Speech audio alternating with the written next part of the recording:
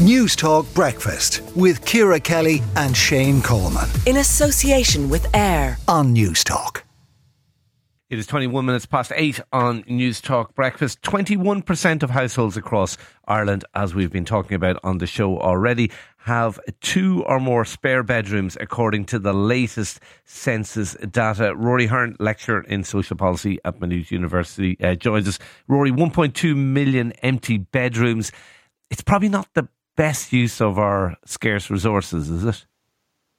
No, it's not. You can't but, look at, the 500,000 adults now who are stuck living at home with their parents, which the census showed, the record levels of homelessness. And then on the other side, look at, huge numbers, hundreds of thousands of unoccupied bedrooms.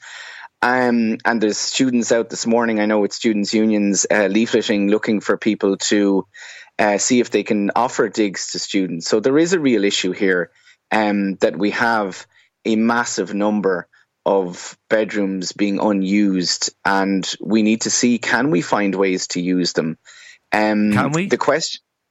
Well, we have to. I think at some level we have to. The starting point is that there are reliefs there. There is the rent-a-room relief, which someone can earn up to $14,000 a year tax-free, which equates to about $1,100 a month in rent. They would be able to charge someone and they can earn that tax-free. That's a significant incentive. I wonder, and some people have said, maybe people just aren't aware of this.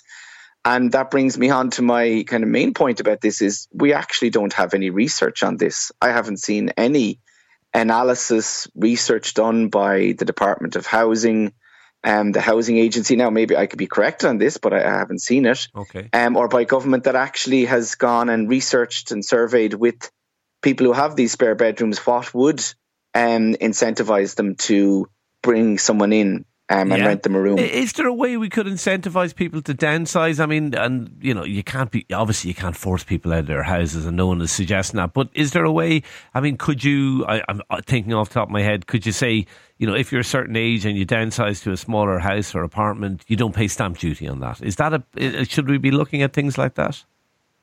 I think we have to look at, all sorts of measures. I think that the starting point in terms of this is you're absolutely right, that no one should be or will be, forced out of their own home.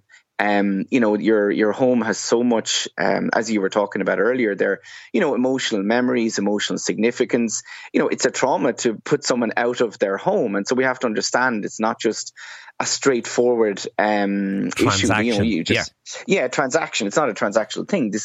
Homes are, imbued with deep meaning for people and memories. And even in the issue of spare bedrooms, it's really important that there are many reasons why bedrooms are empty. For example, children might be abroad, partners might be abroad.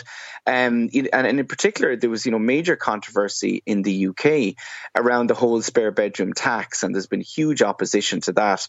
And just very recently, the UK government was brought to court over breaching the human rights of disabled people who needed the additional bedrooms for equipment so there's complicated reasons and many personal reasons why multiple bedrooms are required. Of course, people who intend having children or hope to and those sort of issues. But aside from that, I think the key point that you raised there is central. People who would downsize, and I hear this a lot, elderly people who are saying, or not so elderly, but are saying, we're in a big house. We would be very happy to sell this, to downsize to somewhere smaller, maybe even, out of the countryside or out of the suburbs and into, more town centres. But there's nothing there. This is the issue, I think, at its core. Okay. Rory, thanks indeed for talking to us. You're 100% right on that. Rory Hearne, lecturer in social policy at Maynooth University. Thank you for talking to News Talk Breakfast. News Talk Breakfast with Ciara Kelly and Shane Coleman. In association with AIR. Weekday mornings at 7 on News Talk.